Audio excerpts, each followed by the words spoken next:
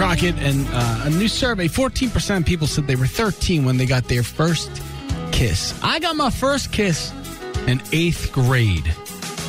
I believe it was 8th grade. It was 8th grade. It was Kendall Queen. She lived behind my house.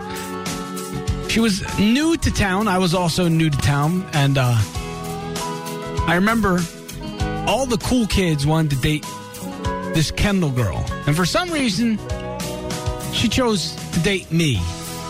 Now, I'm not patting myself on the back. Let me explain something. I had a bowl cut. I was probably about 5'2". Braces that were always broken. Glasses. Oh, gosh, my glasses were the worst.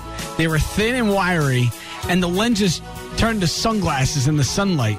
So when I was inside, I couldn't see because they were always sunglasses. And for some reason, so I was about 86 pounds. I was about 5'1", 5'2". This is no lie. And for some reason, I always wore extra large T-shirts. So it always looked like I was wearing a muumuu 24/7.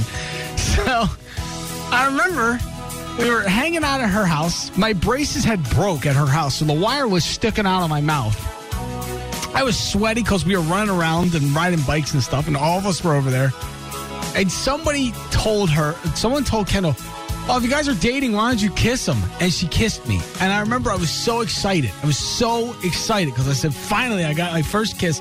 I remember riding my bike home, throwing my fist in the air like, yeah.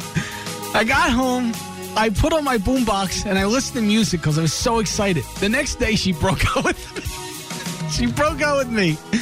I was devastated. I want to say it was just because I know what the reason was. She took a look at me. She said, what am I doing with myself? Look at this guy. I'm sure, saying it was my first kiss, it was probably awful. Probably stabbed her in the lip with my braces. I couldn't see anything because I was wearing sunglasses.